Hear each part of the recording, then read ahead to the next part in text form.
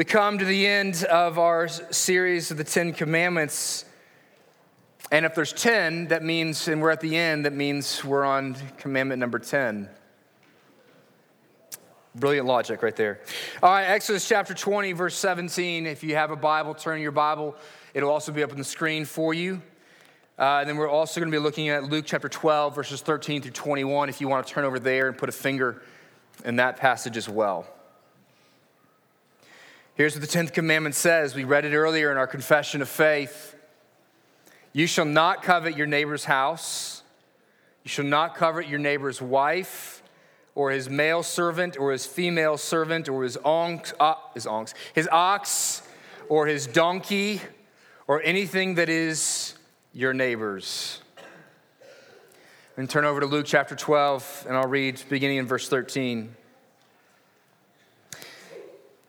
Then someone in the crowd said to him, that's to Jesus, "Teacher, tell my brother to divide the inheritance with me." But he said to him, "Man, who made me a judge or arbiter over you?" And he said to them, "Take care and be on your guard against all covetousness, for one's life does not consist in the abundance of his possessions." And he told them a parable, saying, the land of a rich man produced plentifully, and he thought to himself, "What shall I do? For I have nowhere to store my crops." And he said, "I will do this. I will tear down my barns and build larger ones, and there I will store all my grain and my goods. And I will say to my soul, 'Soul, you have ample goods laid up for many years. Relax, eat, drink, be merry.' But God said to him, 'Fool, this night your soul is required of you, and the things you have prepared, whose will they be? So is the one who lays up treasure for himself and is not rich towards God.'" This ends the reading of God's holy and inerrant word. The grass withers and the flower fades, but not God's word. All right. Well, the Huffington Post had an article a couple years ago that talked about our sorry state as Americans, despite all of our stuff. It said Americans today, we own twice as much as our grandparents did 55 years ago.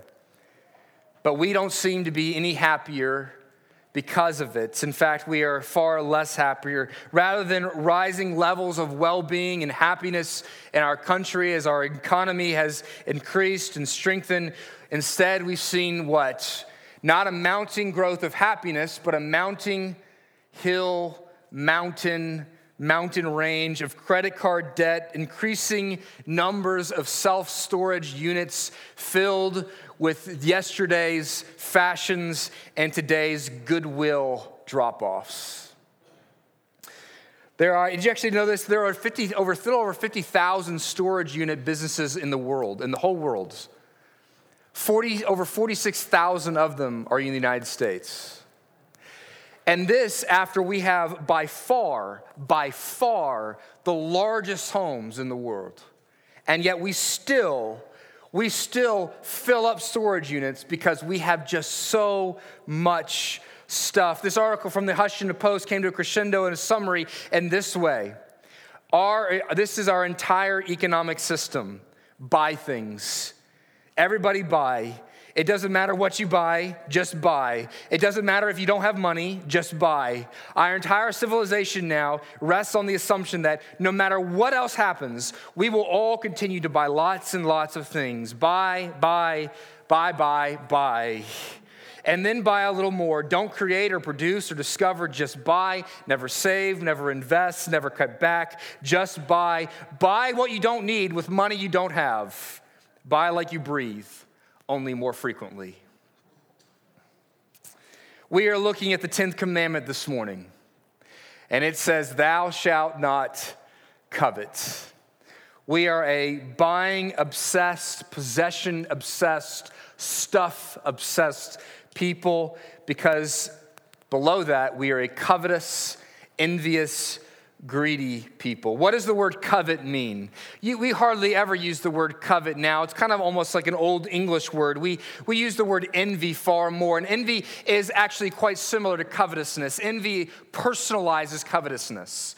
Covetousness refers to more of objects that you desire to possess. Envy is anger or frustration with other people, or you envy or covet other people because of these objects that they possess. But this fact is in the New Testament, there is a Hebrew word and a Greek word for coveting, and they're actually exactly the same. They're the same word for lust. That the word covet is the same word for lust. The word covet means that you would have a life-dominating, intense craving or desire for something. It's a lust for something, a lust for possessions. It means you're staking your life on having these things. And this is what we want them centrally. You see, it's not bad necessarily just to want something. Like, it's okay to look at something and say, man, that would be great to have that. But where it becomes a lust is what comes from the New Testament word epithumia, which is an over-desire, a desire that becomes central in your life. And covetousness is, according to Luke chapter 12, verse 15, is, as it says there, is to make one's life consist in the abundance of possessions. In other words, what that's saying is this: coveting means to invest the main part of your hopes, the main part of your happiness in something, to put your happiness and your hope in the possession of things or the possession of a place in life. That's what it means to covet. That's what it means to covet. And so that's what we're going to look at this morning. We're going to look at three points. Here you go, some New Year's alliteration for you. 3 R's: ramification, roots, and reversal of coveting. There's your points for those of you who like a skeleton. That's what we're looking at this morning. First, the ramifications of coveting. God put it in his law for a reason. And as we looked at the beginning of this series, God has given us his law so that you might be free and so that you might enjoy his love and love him better. There are ramifications for your life breaks when you don't keep God's law. God has put it there because he knows what's best for you. And the ramifications of coveting can go deep into your life. Coveting, for instance, coveting makes us miserable. Coveting will make you absolutely miserable. Joseph Epstein, who's a Jewish author, not a believer, but he's writing a series of books on the 7 deadly sins. And he wrote a book, his first one was on envy. And he writes on the very first page of that book, of the 7 deadly sins, only envy is no fun at all. He goes on and says, every other sin has at least its fleeting joys, gluttony and lust. Even sloth has its pleasures. But envy is nothing to be jealous of. Envy sucks the joy out of your lives. You're unable to enjoy what you have because of comparison. I want to give you an illustration of envy and covetousness from the Old Testament. And actually, I'm thinking of this in large part because of where we spent so much of this year, where we looked at the life of David. And so much of the life of David and looking at 1st and 2nd Samuel is the transition from Saul to David. And in fact, they're being compared in many ways by the author of 1st and 2nd Samuel. And the picture of envy and covetousness is seen there in Saul.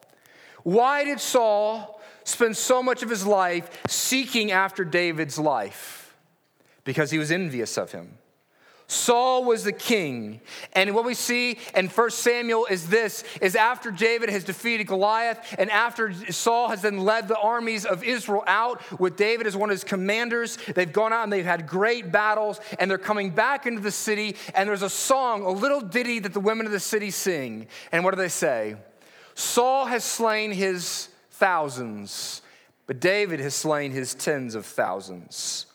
And it's from that moment on that things go very badly in the relationship between Saul and David. It says in the text in 1 Samuel that when Saul hears this, he was very angry. He makes it all, the celebration, all about him. And do you hear that dynamic?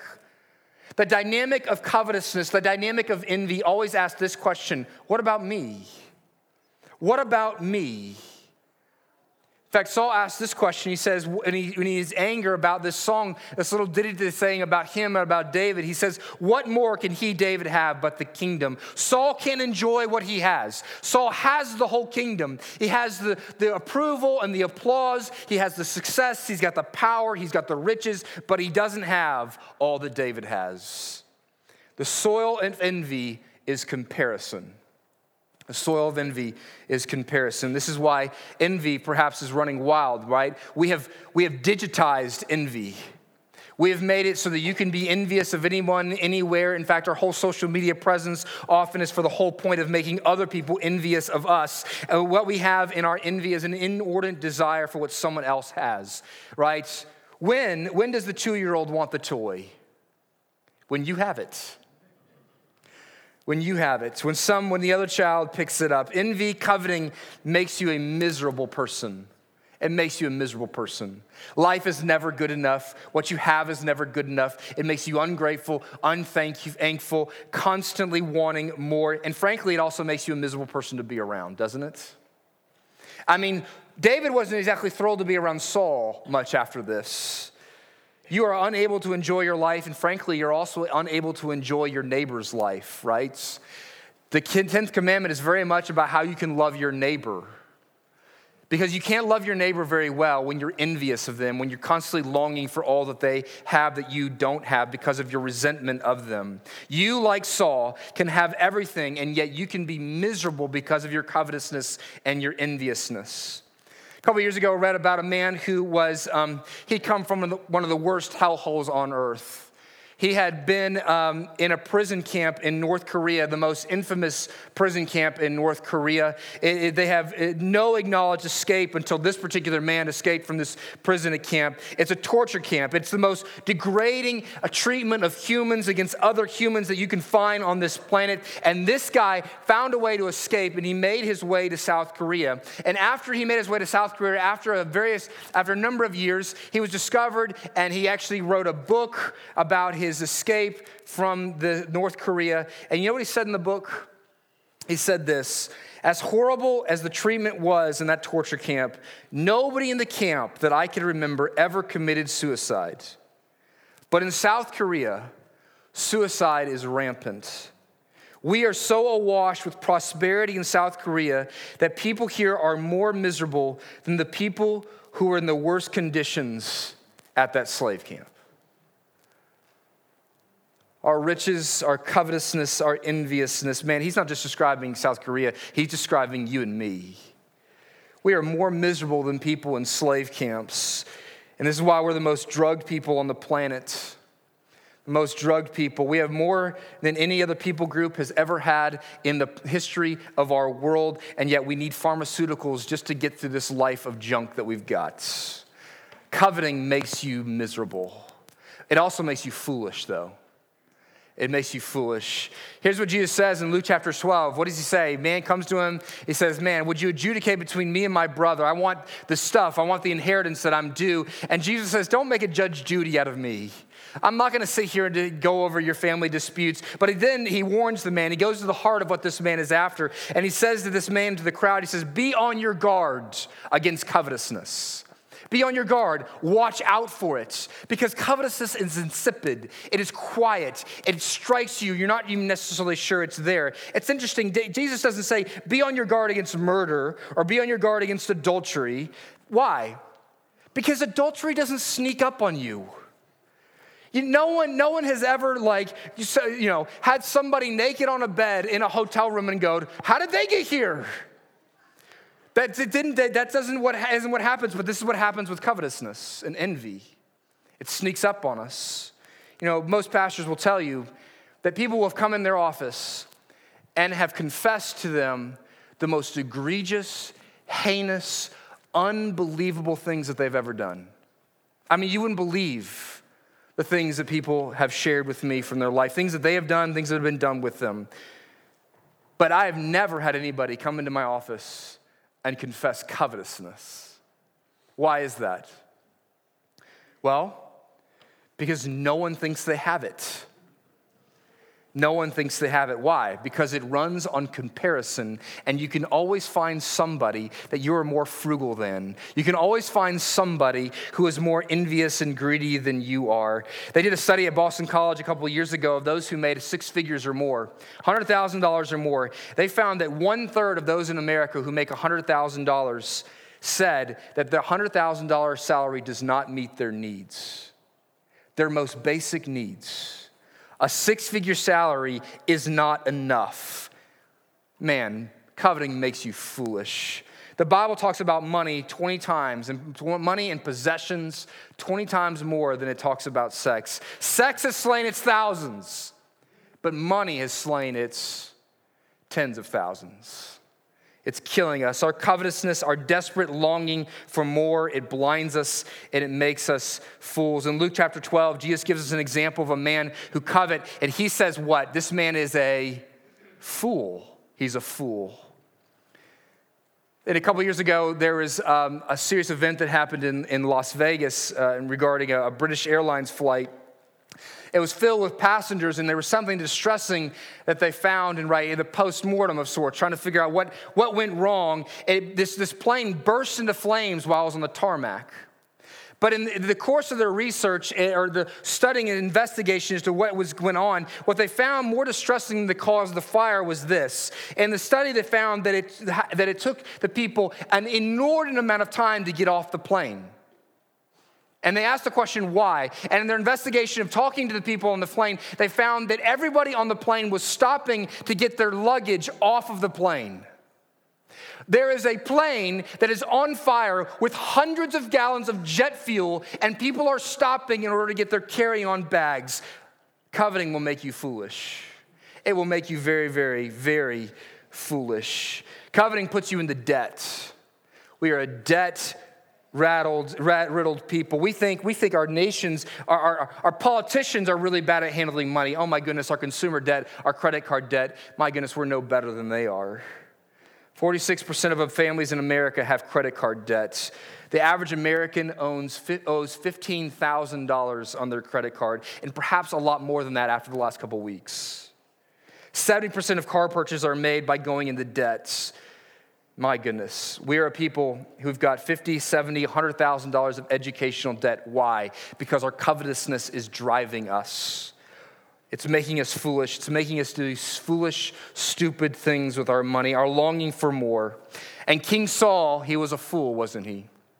He was a fool. Here's a man who has everything that you could possibly want in this world. He has wealth and power and position and fame. He has praise, and yet he squandered it all by spending the majority of his time on the throne doing what? Chasing the one man he is envious of around the desert to kill him. That's a fool. Don't underestimate the destructive power of what envy and covetousness is doing in your life. It was there at the beginning when sin came into the world. Remember in the Garden of Eden, remember what they had? It wasn't just Saul who has this problem. It was Adam and Eve. They had paradise. Again, they had everything. They had everything but one tree. One tree. And the suspicion took root. They said, if I could only have that one thing that I lack. Envy ruined a perfect world. Envy and covetousness. If envy made being a king not enough for Saul, and it made paradise not enough for Adam and Eve, what is envy doing in your life? What is it doing in your life? This is a problem. So we need to get to the root of it. So what's the root? What's the root of coveting? How do we get below the surface to find out why in the world we long for so much stuff all the time, always longing for something more? In the book of 1 Samuel, David enters the scene. Before David enters the scene and Saul gets inflamed with envy and covetousness, we actually see the heart of Saul's coveting earlier in 1 Samuel chapter 15, where Saul is having some interactions with Samuel. In 1 Samuel 15, God tells Saul to go destroy the Amalekite army. And he goes and he makes war against the Amalekite army and against the Amalekite king, and God gives them victory over this nation. But God had given him this stipulation. Now, when you go and destroy this army and this people, you're to kill everybody, and you're not going to take any of the possessions. You're supposed to burn everything down.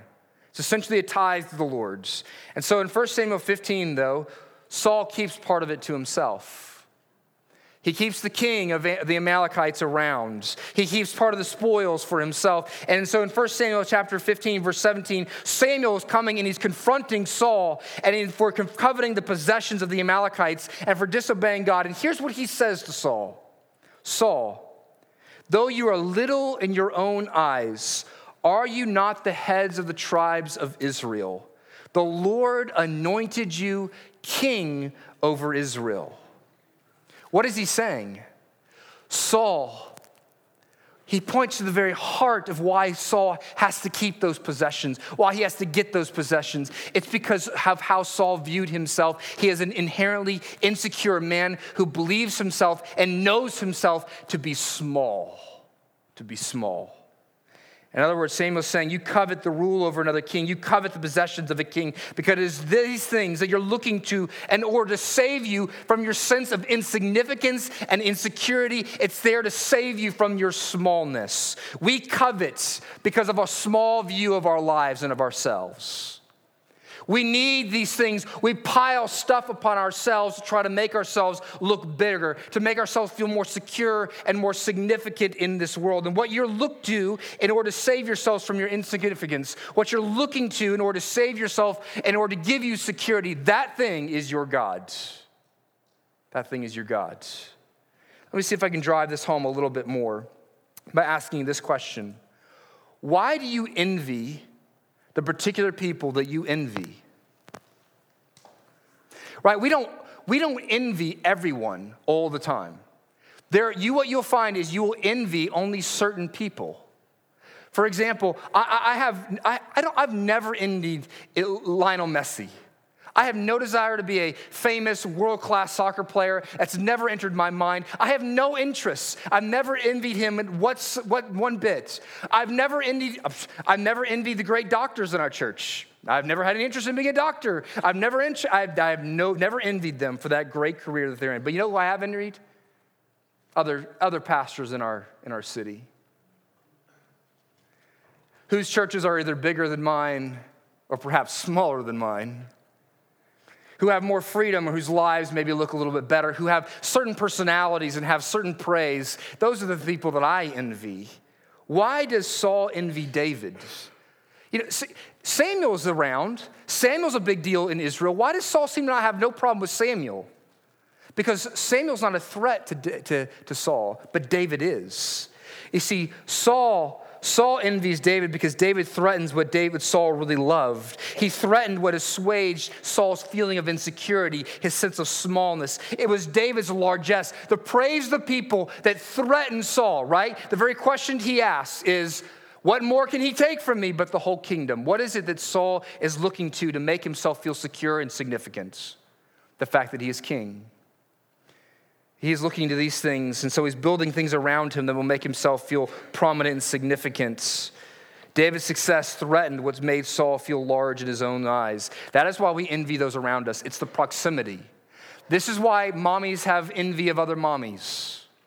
And why you envy people, if you're a teacher, those in administration. And if you're in administration, you envy those who are teachers. And if you're in music, you envy those who have the great gigs. And you envy those who actually have success in the very areas that we are looking to find our worth and significance. Do you hear that? Here's the point. And here's the heart of why we covet and envy. You covet what you are looking to give your life meaning and significance and worth. Soccer gives me no significance and worth. That's why I never envy and covet Lionel Messi. But being a great preacher, being somebody whose church is growing, being somebody who is loved and has a public stature, you put somebody in front of me who's ahead of me in those things, man, my goodness, I want to tear them down from that throne, and I want what they've got. And it's killing us. That same Huffington Post article that I referred to earlier looked at, and some research showed that the materialistic values say this, that our materialistic values as a country are fueled by deep insecurity. And a 2002 study published in the Journal of Psychology and Marketing found that those who chronically doubt themselves and their own self-worth tend to be those who purchase more objects. Consumerism, which they call the modern religion, tends to capitalize on this insecurity and use it to sell products. Why? Because we're looking to these things to communicate to us that we are worthwhile.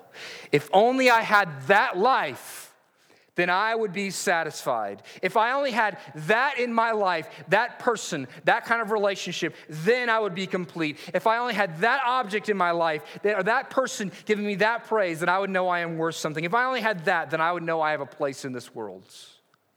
In other words, if you can actually see what you envy, then you might actually be stumbling upon the very thing that is the idol in your life. It will show you what you really love. Who do you envy and why? It's going to reveal to you something about your heart. In other words, your envy, your covetousness will reveal to you your idols and your true functional gods. And by the way, covetousness is idolatry. Paul tells us so twice. In Colossians chapter 3, verse 5, he says this, "Put to death, therefore, covetousness, which is idolatry." You know, what is an idol? What is idolatry? Anything that is more important to you and more central to your life than the true God. That's what an idol is. Anything you seek to give you what only the true God can give you. You have heard of a metal detector? Well, perhaps envy and covetousness is your idol detector. It's a sign that can point you directly to the thing that's competing with the true God in your life for your submission and for your life. So what's yours? What do you envy? What do you covet? And what does it say about where your true significance and security lies?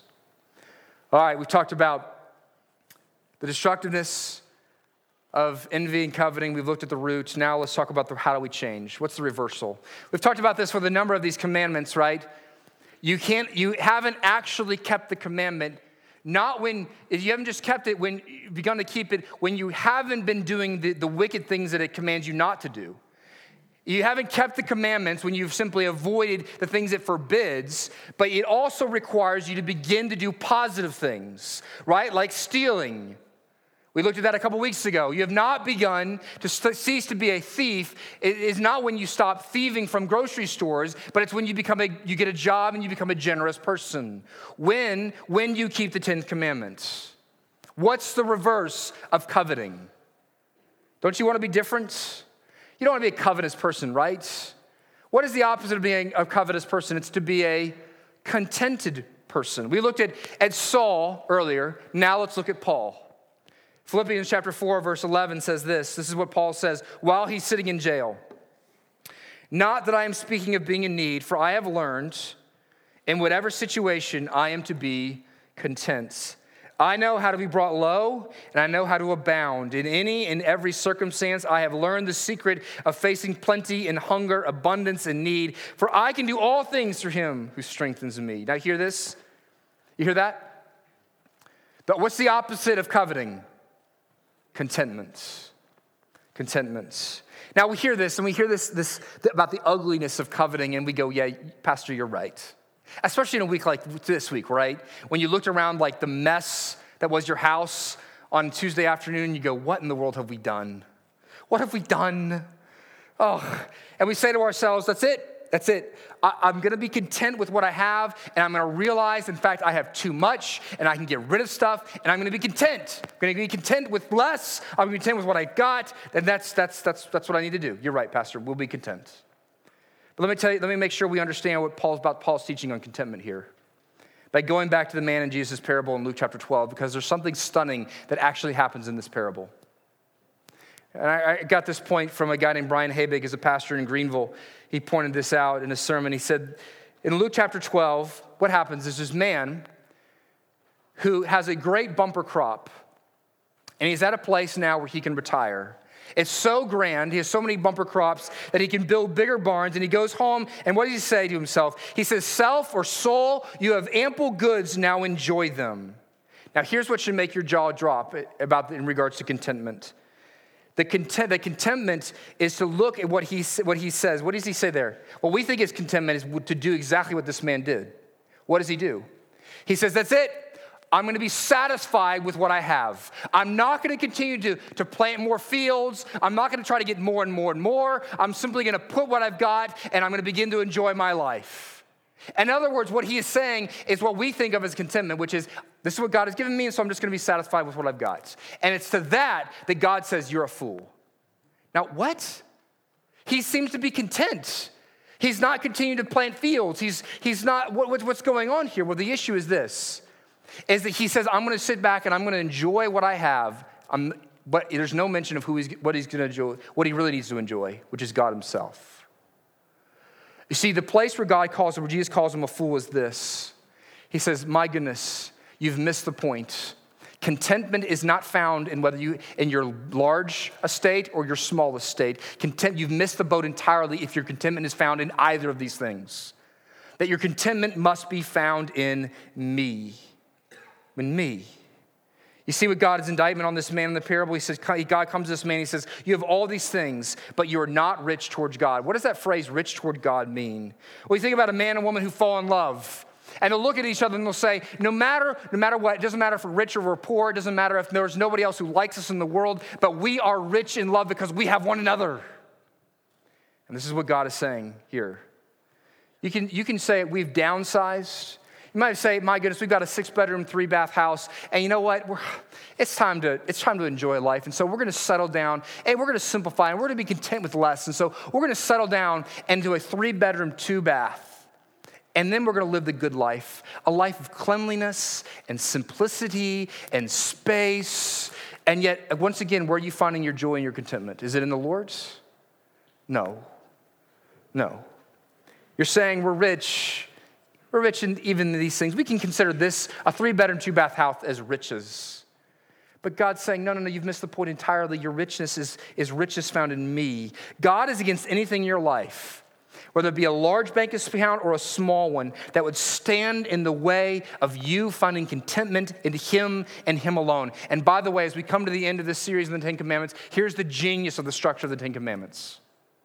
That the first commandment and the 10th commandment are actually brackets of the 10 commandments saying the exact same thing. Martin Luther pointed this out in his own commentary on the 10 commandments, where he says this, that covetousness is simply the first commandment against idolatry, now stated in more personal terms. In fact, Paul says this directly twice. In Ephesians 5:5 and Colossians 3:5, I already read them, right? That coveting is idolatry. What's the first commandment? You shall have no other gods before me. What is coveting? Having an idol. Having a God before God. Having a false God before the true God. In other words, both the first and the last commandments are basically saying this. Put God first. Make him the number one affection, the number one attraction of your life. Make him the central thing that captures your imagination. Make his love the basis and the foundation for your life. In other words, the 10 Commandments begin and end with God saying, freedom for life, joy in life is found not in anything else, not in any false God, not in any pleasure of this world. Freedom and joy in life is found in me and me alone. This is why the summary of the 10 Commandments is what? The whole law is what? You shall love the Lord your God with your heart, soul, mind, and strength, with every part of who you are. This is why it is so gracious for God to instill in us as human beings an unquenchable thirst, an unsatisfied longing, a dissatisfaction with life and our stuff and our possessions and our place until we have found satisfaction the only thing that will satisfy us eternally, which is God himself. So how do we get there? How do you get there? How do you get to a place of contentment finally? Okay, yeah, I'm supposed to go from covetousness to contentment in God. How do you find that you're content in the Lord's? Well, here's what does Paul say in Philippians chapter 4, verse 11? I have learned to be content. So I have good news and I have bad news for you. The good news is this: for all you discontent people, you can become content. That's the good news. Here's the bad news: you have to learn. You have to learn. And then what does Paul go on to say? What's the classroom for learning how to be content? It's the long road of life, isn't it?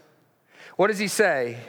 He says, I have learned to be content no matter what my circumstances. What is Paul's classroom? It is the adversity of poverty and it's the adversity of prosperity. And what we learn over the course of our life more and more is that our prosperity will not satisfy us. And that is perhaps that might be a more difficult lesson to learn than the other lesson, which is, man, when I'm impoverished, God is all I need. We learn these things. And what did he learn in the midst of his poverty and prosperity? Verse 13, the very famous passage, right? Every FCA has this plastered somewhere. I can do all things through him who strengthens me. Strengthens me for what? For victory in the game? for defeating the defensive lineman in front of me, for outrunning the opponent when I'm exhausted, still actually having the energy to do something. No, I find strength in the Lord to actually be content in this world. That's what he's saying. That's the miracle. This is the exact same thing that David says in Psalm chapter 73. And Psalm chapter 73, it begins this way. David says this, my foot almost slipped. Why? Because I envied the wicked, because I saw how great their life was. Their life was awesome. But then he ends this way. Psalm 73, verse 26, my heart and my flesh may fail, but God is the strength.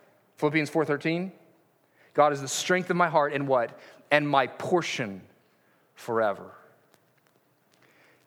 How do you become a person who is content? Is you find your contentment ultimately in God as your portion. He is my portion. What is the secret to finding contentment in this life? Having Christ as your strength, as your satisfaction, as your fulfillment, as your joy and your purpose. I can do all things through Christ who strengthens me. Because in Christ, I have every privilege and benefit that I could ever want. And these benefits are yours. You have him. You have him. Matt White was a baseball player for the University of Clemson, and then went on to be drafted into the Major League Baseball. But he was a very minor player. I mean, he kind of bounced around the major leagues, played for Seattle, Cleveland, a few other places. He made a little bit of money because, as a professional athlete, you can make some money. But he had a relative, actually a grandmother, who got sick. And she had a piece of property in Massachusetts, which is this awful kind of fairly scraggly piece of property that no one had ever really found anything to do with. But in order to help his grandmother, no one felt like the land was worth much. But he bought it from her for $50,000 so that she would be able to pay more of her medical bills. So he buys this piece of family land to make sure that she's monetized for her medical needs. And he thought, maybe one day I might be able to build a house on this property. But he sends people out there to survey the property to see where the best place for a home could be built. And they come back to him and they say, you can't build a house anywhere on this property. Nowhere. So the property was so hard and rocky that it made it difficult for them to find any kind of ground where they could put a house on. And so he brought in a geologist to study the land more specifically and what kind of rock formations were on this property. And it was found that the geologist came back to him and said that what was on his property was this thing called Goshen stone. It's a form of mica and is used in landscaping and porches and walkways, and it sells for $100 a ton. Well, in the survey of the property, they found that there were 24 million tons of this on the land. The property that he bought for $50,000 was worth $2.4 billion in value. Now, when you hear a story like that, what do you think? Why doesn't that happen to me? Why can't I be like the Clampetts and shoot at a raccoon or something and oil comes up instead of just Georgia red clay? What's the point? It has happened to you. It has happened to you. Jesus was what? What does Isaiah say? Jesus was the stone that the builders rejected. He was the pearl of great price that was thrown away, and he has been given to you. And if you have Jesus, you have the pearl of great price. You have the thing that the rest of the world is longing for. God himself. If you belong to Jesus, then that should be enough, because he is enough. And when you learn this, like Paul did, and you begin to understand that if you're lacking something in this world, if there's something out there that you desire, and you honestly desire, it doesn't necessarily be a sin that you desire it, but if there's something in this world that you desire, that lacking it doesn't mean that God doesn't love you. Perhaps it means that God loves you so much that he won't give you that thing because he longs for your joy to be found in him and him alone first. Because contentment cannot come by gaining any one thing unless that one thing is God himself. How does David say it, right? Psalm 27, verse 4, the one thing I desire is to gaze upon the beauty of the Lord. That's what Johnny Erickson Tata learned. You guys know the story of Johnny Erickson Tata? She's become famous in the evangelical world over the last 3 to 4 decades. She was a beautiful young woman. She was a great artist, active, until one day she jumped into a lake and broke her neck. She says, no injured person has ever been prayed for like I was. People would lay hands on her for years, for decades. People have been praying for her healing. She has been anointed for healing. Everywhere she goes, every Pentecostal church she ever walks into, they think this will be the place that you'll finally be healed. 30 years. And yet after 30 years, she's still a quadriplegic. Why? And her answer is this. She said, I'm still a quadriplegic because God loves me. Because God wants me to be content in him. Would you say that? Could you say that? Would you make that your prayer for 2019? That you would pray the dangerous prayer for this coming year. Here's the dangerous prayer. Lord, teach me that all I need is you. No, that is a dangerous prayer. That is a dangerous prayer. As Mother Teresa says, you will not know that God is all you need until God is all you have. That is a dangerous prayer. Teach me that what I need is you, that no matter what life throws at you, no matter what you have, you could say with Paul that God is my strength, God is my significance, God is my security. Like David said, God is my portion. God is my portion. That when you look at life, you say, why don't I have the spouse? Either a spouse at all or the spouse I wanted. God is the portion. God is my strength and he is my portion. Why don't I have the job that I desire? The job that would make me feel significant and give me a place of a financial status of security. God is my portion. God is my portion. Like David, would you say, the Lord is my shepherd, I shall not want. Why? Because he makes me lie down in green pastures. He leads me beside still waters. He brings me into his house and he's going to overflow my cup. There's a song that I love and we'll end with this. Man, 3 points in a poem, right? It's a great song. It's so simple. I don't necessarily know who wrote it, but I know the person who popularized it for me was a guy named Fernando Ortega. It's a song called Give Me Jesus. And there's the line in that song, the chorus of the song is this: you can have all this world.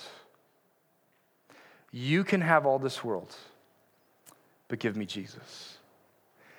Man, would you make that your prayer in 2019? He who has ears, let him hear. Let's pray.